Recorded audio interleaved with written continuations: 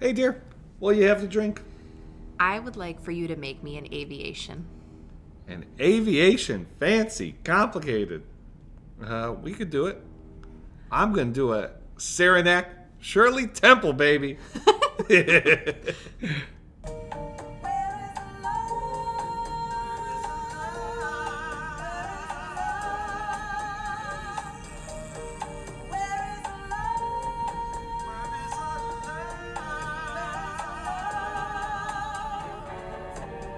You're listening to Where's the Love? I am Michael Ware. I'm Melissa Ware.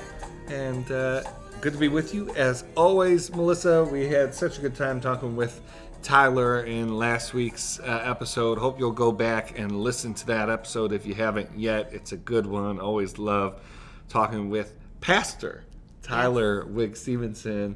But it's just us tonight. Yep. As usual, there may be noise throughout the podcast because there's a winter storm outside and wind at like 50 miles per hour, and our house has a lot of windows, and we have like tornado style noise in the house right now. Yes, so if it sounds like Wizard of Oz up in this podcast, there's a reason why.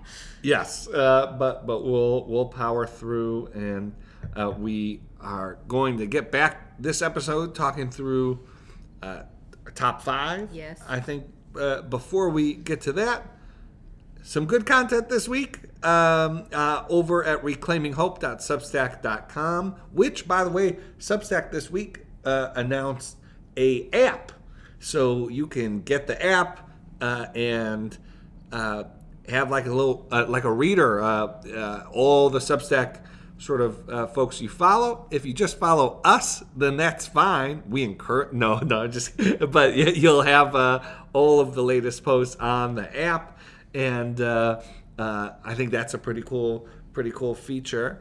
And if you were following the Substack this week, I shared something of an unusual, although I think we're trying to make it more usual on the Substack, which is to also be sharing a bit about family and parenthood and those kinds of things. And I shared a post about cooking for your family with little time while still trying to cook with love, and shared some tips for doing that, and hope to share more in the weeks ahead. But it was so great to get reader feedback on that. A lot of you already roasting chickens is a good shortcut to satisfaction, and so that's fun, and would love for you all to send me your favorite recipes for especially cooking during the work week, and so was glad to do that. And then posted an essay later in the week about I think a missing part of the conversation around so many of the sort of hot button issues lately, and that is that just because you can marshal the support to do something through government, and just because it passes constitutional muster, doesn't necessarily mean that it's the wisest way to proceed. And the essay delves into that a bit, talk about COVID politics, talk about a range of issues, and try to open up some space where we can talk about the difference between what we might personally like to see, even what we consider to be sort of the ideal society, the ideal way things would function, and what you do through the coercive and public power of the government. And so you can read that by going to reclaiminghope.substack.com. And then, of course, Melissa, we had all the content that we usually have. Top 5, we had political brief, and we had Faith in the News. anything you want to comment on? No comments. Yeah. we can get right to it. Let's get to it. Yeah, what are we talking about this week? We are talking about 2 top 5 articles this week, and the first we wanted to discuss is from George Packer in The Atlantic. It's called "The Grown-Ups Are Losing It," and in the subtitle, "We've turned schools into battlefields and our kids are the casualties." And I chose this article to be in the top 5 because, we've talked about the school debate issue, especially around COVID. Democrats trying to, recover some of the ground that they've lost because of these issues, the parents' rights debates. And George Packer has basically decided, I'm going to write something that cuts to the heart of what is school actually for. And then at the end of the article, he proposes a few of the areas in which we need to really focus in on to try to get back to this idea of what is school actually for. And schools, and he takes a quote from this scholar at AEI called Robert Pundisi, who says that we should be in the habit of thinking about education as citizen making. So we should be making citizens through our public education system. And Packer goes on and says, school can't just be an economic sorting system. One reason we have a stake in the education of other people's children is that they will grow up to be citizens. Education is a public interest, which explains why parents shouldn't get to veto any book they think might upset their child, whether it's To Kill a Mockingbird or Beloved. Public education is meant not to mirror the unexamined values of a particular family or community, but to expose children to ways that other people, some of them long dead, think. In an authoritarian or rigidly meritocratic system, schools select the elites who grow up to make the decisions. A functioning democracy needs citizens who know how to make decisions together. And so I think that that's actually like a really good summary as to what is school for. And then the part that I found the most interesting in this article is some of the sort of areas in which we should focus on to try to, I think, sort of patch together the problems that we have in the public education system right now. And I'm just going to quote the article again before I get into it. The goal isn't just to teach students the origins of the Civil War, but to give them the ability to read closely, think critically, evaluate sources, corroborate accounts, and back up their claims with evidence from original documents. This kind of instruction, which requires teachers to distinguish between exposure and indoctrination, isn't easy. It asks them to be more sophisticated professionals than their shabby conditions and pay. Parenthetical median salary, $62,000, less than accountants and transit police. Suggests we are willing to support. We have a desperate shortage of teachers, David Steiner of Johns Hopkins said, just as we're making teaching more difficult by politicizing education. It's easy and satisfying for adults to instruct children that America is an exceptional experiment in freedom or a benighted system of oppressions.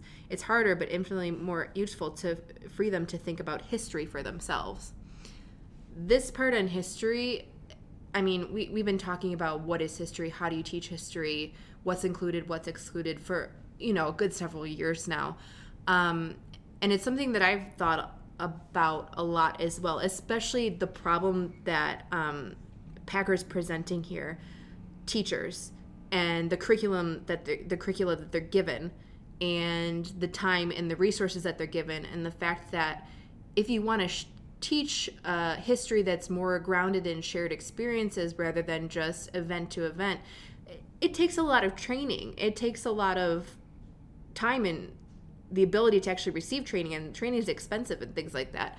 But it brought back this, I worked on this shared history program about 6 or 7 years ago that was incredible. It was about world history teaching. It was about creating a pedagogy and teacher training modules that would lead to greater critical thinking and analytical skills for students from ages 7 to 10 years old. So very, very young. So we're not talking about high schoolers here. So starting off with those types of skills, which is very much a problem we have right now, where kids are just sort of presented facts, you memorize them, you take a test, and then you move on. You don't really have a building of critical or analytical skills until basically if you choose to go to college. Yeah, so I did think that was interesting. I was reflecting though, Melissa. So much of what is said about sort of the state of public education, the state of like what's being taught, and even as I read people's stories of what they didn't learn about in high school and are just learning now, Yeah. sort of those kinds of things. There's been a spate of, I guess, like historical books on race, gender, that are hailed as like these eye-opening works that, like, why did no one ever tell me this? And I've read them and found them generally to be valuable to a certain extent. I was really surprised to find entire chapters in some of these books about like books I read in high school in like freshman year. And we've talked about this on the we didn't go to like a top level public high school. I mean, literally nowhere near it. right. Yeah. I mean, I was very grateful for my public education and high school, but just sort of, you know, we were not in the wealthiest school districts, and we were not in a particularly like highfalutin area. I think the New York State system is generally thought to be, in terms of curriculum and standards, like better than other states, but we didn't go to like an elite high school, and so that's striking to me. That Packer, like, it's hard for me to gauge how pervasive the kind of things Packer is talking about, and that so many other people talk about on both the right and the left in our curriculums. Or is this like fever dream stuff? Like, is Packer in a way sort of projecting his sort of cultural preferences onto public schools? So he talks about sort of literature and the fact that like the testing is around these isolated, you know, paragraphs of literature and not sort of analysis and delving deep into books. But like, we were just in school 15 years ago. I fell in love with so many books in high school, like great works of literature that I felt like Mrs. Grabenstatter, you know, really, really opened up and let us explore. And then, when like the state test time came around, it was, you know, read these random 3 paragraphs from, you know, whatever. And you know, it was like reading weird reading comprehension stuff that sometimes seemed really far removed from reality or how you should read. So I resonated with Packer saying that. But yeah, so I just, I'm not sure how pervasive some of this stuff is. So much of it doesn't resonate with sort of my education. And then the broader sort of point I wanted to make was, you know, Packer is such a thoroughgoing liberal. And I think he is, you know, he talks about, you know, the purpose of public education to, like, you know, get people out of their isolated, you know, tribes and their families and expose them to sort of democratic education so that they could learn about the broader world. And like, there's all kinds of historic, like, subtext for that kind of language and what that means. Historically, that has meant things like dissuade people from their silly religious superstitions, or dissuade students from the habits of their ethnic background. I have an article that we've talked about coming out about how this was done in New York City public schools with Italian immigrants, that the school system was used to sort of suggest that an Italian sort of Italian lifestyle was unhealthy and sort of backwards looking. And of course, that same playbook has been there's all these kinds of assumptions about it. What Packer doesn't seem to be doing is saying public schools should not be influencing kids. And of course, the idea that that's sort of the liberal bubble that needs to be pierced here, that Packer seems to want to pierce in some ways, and in other ways he doesn't. We were talking before recording, sometimes I read Packer, and especially lately, and go, these are a lot of words for him just to get around to saying he's uncomfortable with the current state of racial discourse in this country and regarding education. And so it seems like we've hit a soft spot for Packer on the direction of the conversation, and maybe that's legitimate, and maybe it should be a soft spot. But I was reading this and just thinking, there are deeper questions to be asked here about the purpose of education and exactly how intrusive, how redirective a public education should be, and Packer in some ways asks those questions. In other ways, he seems like upset that other people are asking those questions and the answers aren't turning out to his liking. So, I'm not sure. To me, I read this article and thought, well, yeah, this is the liberal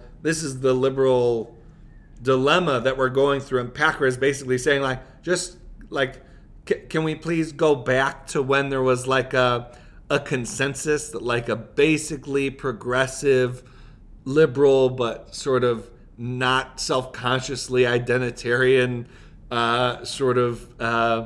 ideological hegemony was in place. Things are too fractured now for me, and I don't know if we're going back. I think this is just part of the landscape. Now, I guess the last thing I'd say, which is, and I tweeted this earlier this week, which is Liz Brunig really helped me understand the way in which schools often become the sort of vector for these debates, because it's one of the rare ways in which our highly symbolic cultural politics can at least be given the semblance of real import. It's schools operate, and this is what Packer kind of touches on too, which is our schools are operating as a sort of playground for adults' issues, and that's a real problem. And but again, I don't know the way out. It's not like kids are going to be deciding their own curriculum. Like adults have to run things. Just adults have to be better. For me, one of the reasons why I chose this article for top 5 is that Packer does delve just slightly, a little bit. So something I would love much more discussion on, other people writing essays, whatever, is on this issue of how versus what. So a lot of our arguments and the strife that we have around schools right now is on the what of curriculum, whereas I think that where we should be focusing and where Packer is focusing a bit on is the how, the pedagogy. How are we actually teaching children different subject matters? And the how is in giving children critical thinking skills, analytical skills, where no matter what kind of information that they're presented with, they're able to work through that information and think for themselves and come to conclusions, dive in further on something, even at a young age. I mean, there's curriculum out there where you can be teaching these types of skills even in kindergarten, first grade, 7-year-olds. You can build the foundations for these things. And so I would love to see a lot more discussion if we're going to try to go a bit above the culture war fray here, which I think Packer is trying to do. But the points you're bringing up is that even if he's trying to go above the fray, he's still caught up in it quite a bit. Is I would love to see some thinkers out there trying to go above the fray here and start talking about the how. How can we be delivering better pedagogy to teachers, and how are we supporting teachers to even have the ability to access better pedagogy? Because like Packer says, they're paid way too little and don't have enough time to be learning how to be teaching things differently, especially when they have standards to meet and other things sort of taking away from their time. Yeah, I mean, I think that's helpful. I still do think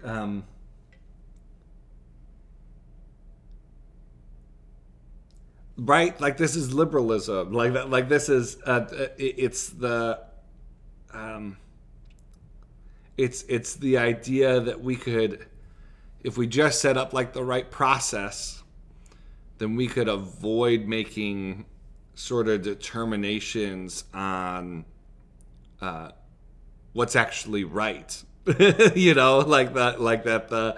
And so I'm not sure how much of this we can.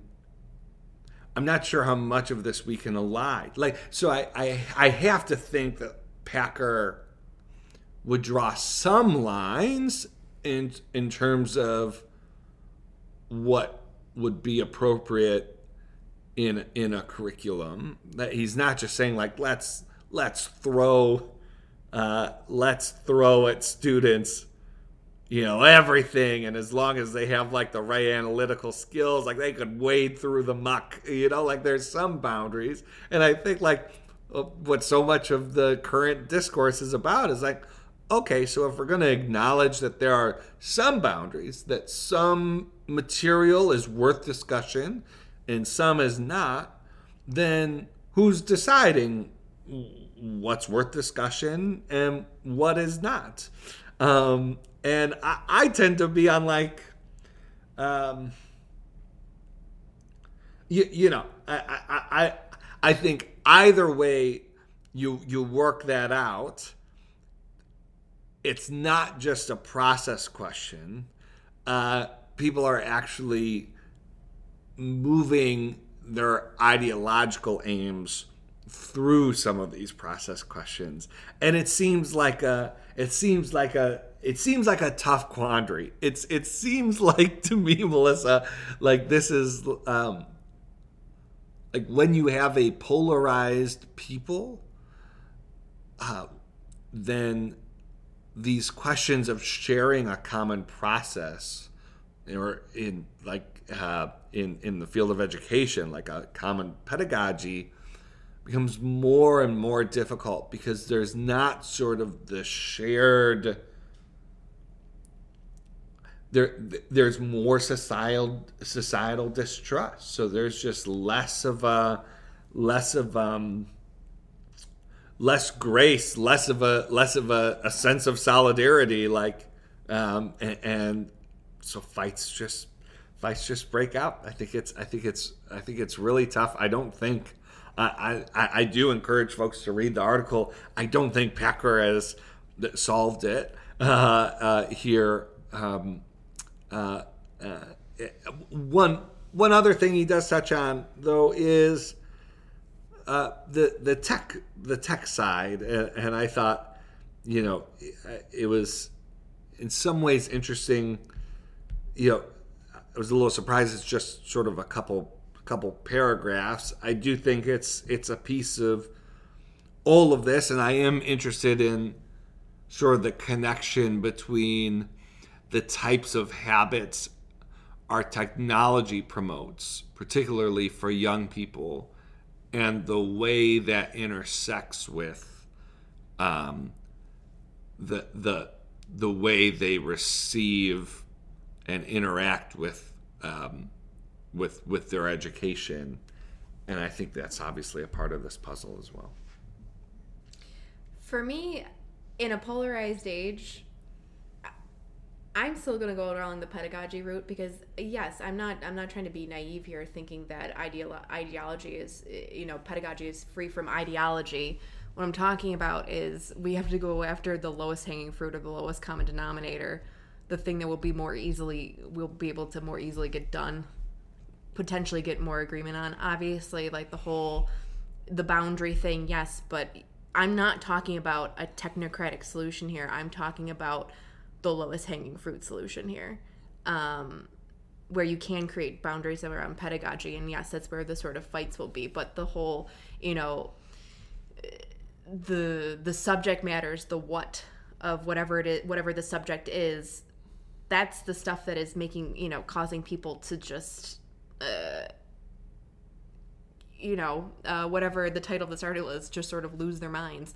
So, I just wanted to defend that approach a little bit here. Because where else are you going to start in a polarized society? You're just going to end up nowhere if you just keep on discussing it over and over again.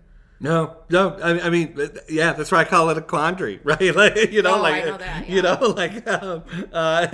It's because when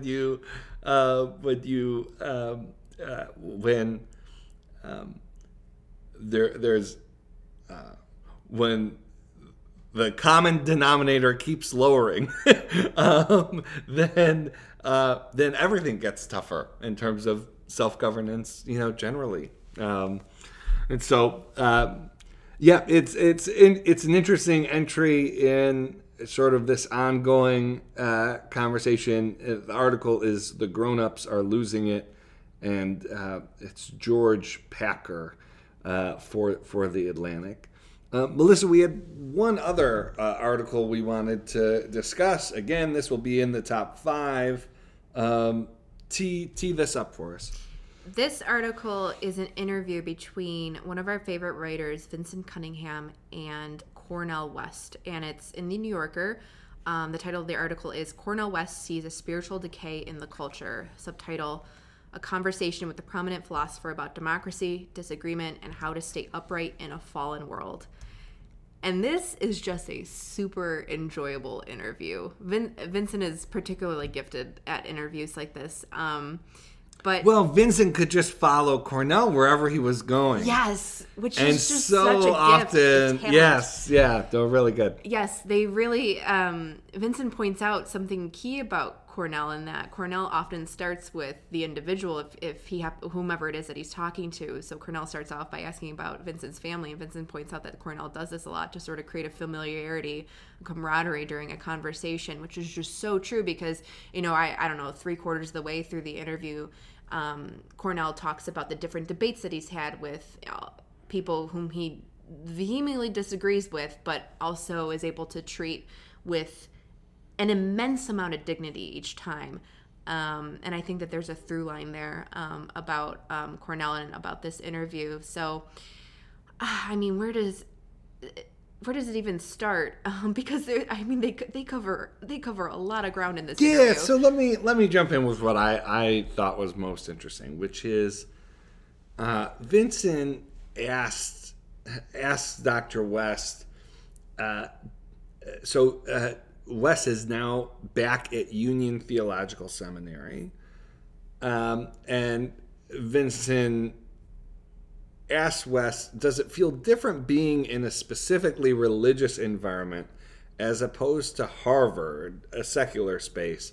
Does that change the way you approach not only your teaching but your public presentation? And Wes says that at Union, though it's not, the students are religiously diverse, but because it's a seminary and sort of these questions of vocation, these questions of meaning are more sort of at the surface. That there is this sense of vocation, whereas at Harvard, Wes says, quote, you have a site of formation of professional managers that are tied to profession, but not so much vocation. They're tied to career, not as much to calling. Wes goes on to say, my sense of vocation and my sense of calling is the same no matter where and what I'm doing. But at Union, because it's taken for granted, I'm able to be much more forthright. And he means I'm able to sort of bring all of my sort of metaphysical, religious commitments, my sense of vocation and calling directly to bear. So I thought that was, I thought that was so interesting.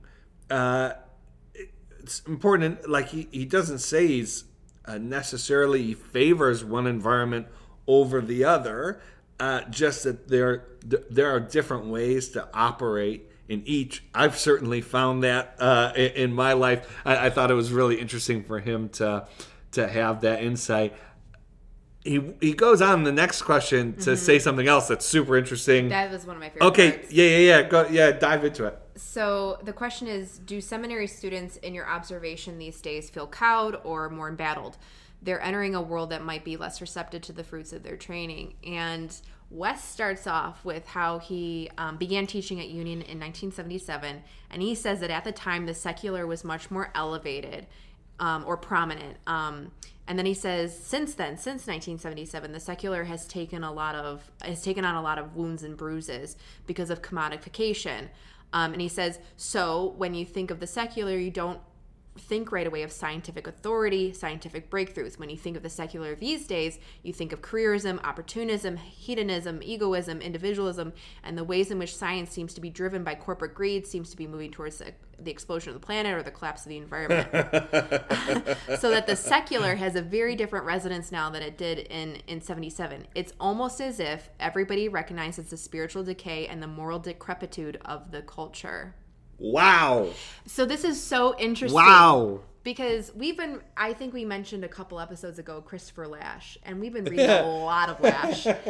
And the way he describes the secular at that time, because most of Lasch's books were written in the 70s and the problems of the 70s and how they very much look like today, I can see Wes and Lasch sort of, I don't know, vibing here together a little bit. And well, I mean, Lasch. I perked up right when he said the professional managerial class, which is Lasch spends a lot of time on that, particularly in Revolt of the Elites, but also in Culture of Narcissism. Yeah, no, I think this answer was worth the price of admission to the interview. This idea that it's actually, there's such a narrative now that we have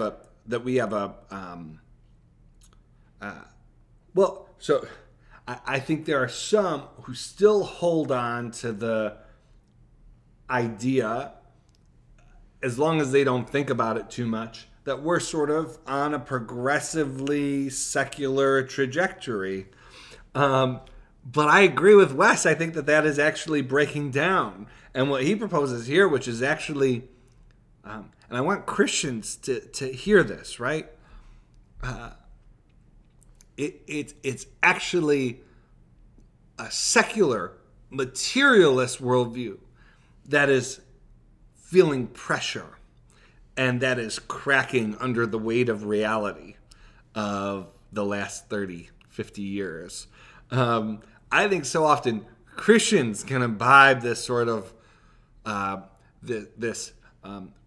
speaking of Lasch, the sense of nostalgia about the past and this sense of actually taking on a narrow and parochial view of what progress looks like, so that we almost sort of call Christianity in for defeat regardless of the circumstances. Yes. And regardless of what's happening on around us. And what's interesting, I mean, Wes is a Christian, he's a believer, but I think a lot of people would look at Wes and go, oh, he's a progressive, like a Bernie guy.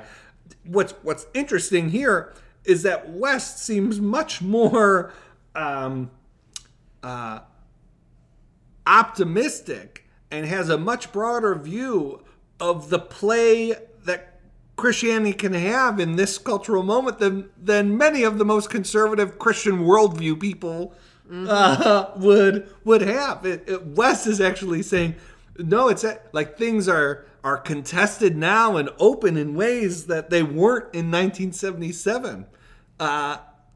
find someone on the religious right who would say that the culture is more open to Christianity now than it was before the religious right, before the rise of the Christian coalition and the moral majority. I mean, so it's just an incredibly provocative answer he gives here that actually, I think if you hold it up to reality, I think it matches. Now, he goes on in the answer to say, and then the question becomes, well, what blame do we give to religious institutions for accommodating to the empire, for accommodating to the sort of commodification that we've seen?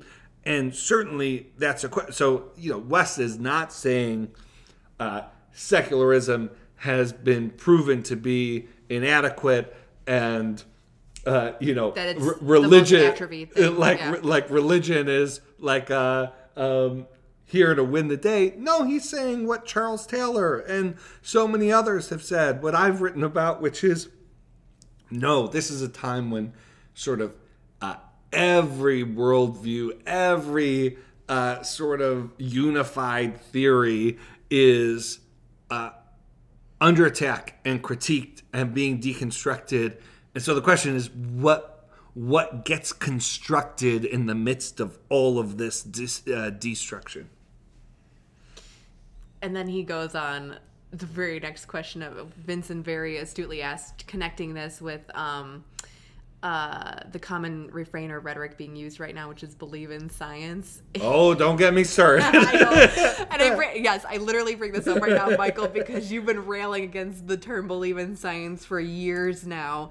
And Wes just kind of just ethers it by reminding people that science in the past has decided some incredibly awful, immoral things about certain types of people, and has said scientific conclusions when there were none there. Right. But he has this amazing line that I will be citing him for. He finishes by saying, so his point is, folks tied to religious traditions need to hold on to the best of the Enlightenment of various sorts. Because he says there's something really critical there. He says, quote, there's always a strong leaven in any enlightenment. And then he goes on to say, as you said, he talks about all the ways science has been misused in ways that I think people too casually shrug off as, oh, well, that wasn't real science. It's so funny how the same kinds of excuses people give to excuse away wrongs of religion, how quickly people who are advocates for science will take up the very same kind of justifications they disdain and that they'd shred if they were made on the religious side. But Wes closes here by saying the best of science can be Socratic, which is such an interesting idea. I think what it does is it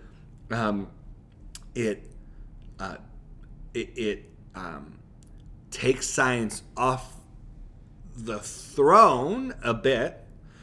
It also, I think, is a much more hopeful and a much more accurate sort of depiction of how science actually functions in the world and what the best of science could be. So yeah, I thought it was such a fascinating interview, and I hope a lot of folks from all kinds of different perspectives read it. He says quite a few things here I disagree with pretty robustly, but I'm always happy when I read West, especially when he's being interviewed by someone like Vincent. Mm-hmm. No, it was a great interview. And I also, he pushes this point home a lot in a lot of the different speeches or interviews that he does. But Vincent gets into, support of Obama or support of Biden, and West sort of, along with a lot of what you've written throughout the years in terms of supporting where you can and disagreeing where you don't actually support whomever it is that you're voting for.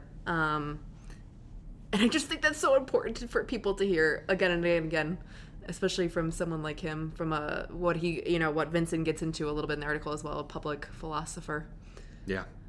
No, it's good stuff. And there was some news. So I mean, I guess on Vincent's side, it's been previously announced, but Vincent's working on a book on R&B, and then he's working on a novel about a campaign staffer who goes through a campaign and goes through a presidential campaign and how it leads him to reconsider and think about his religious life and perspective.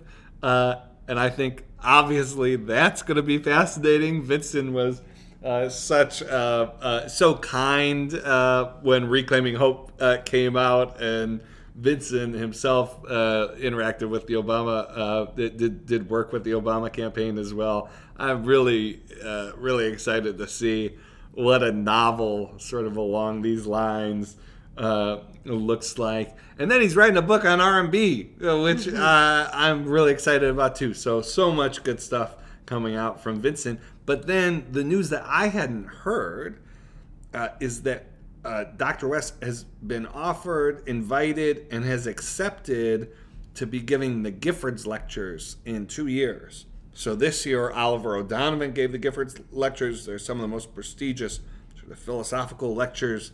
And so that's something to put on the calendar. And he even says in the article, West has never taught in a philosophy department.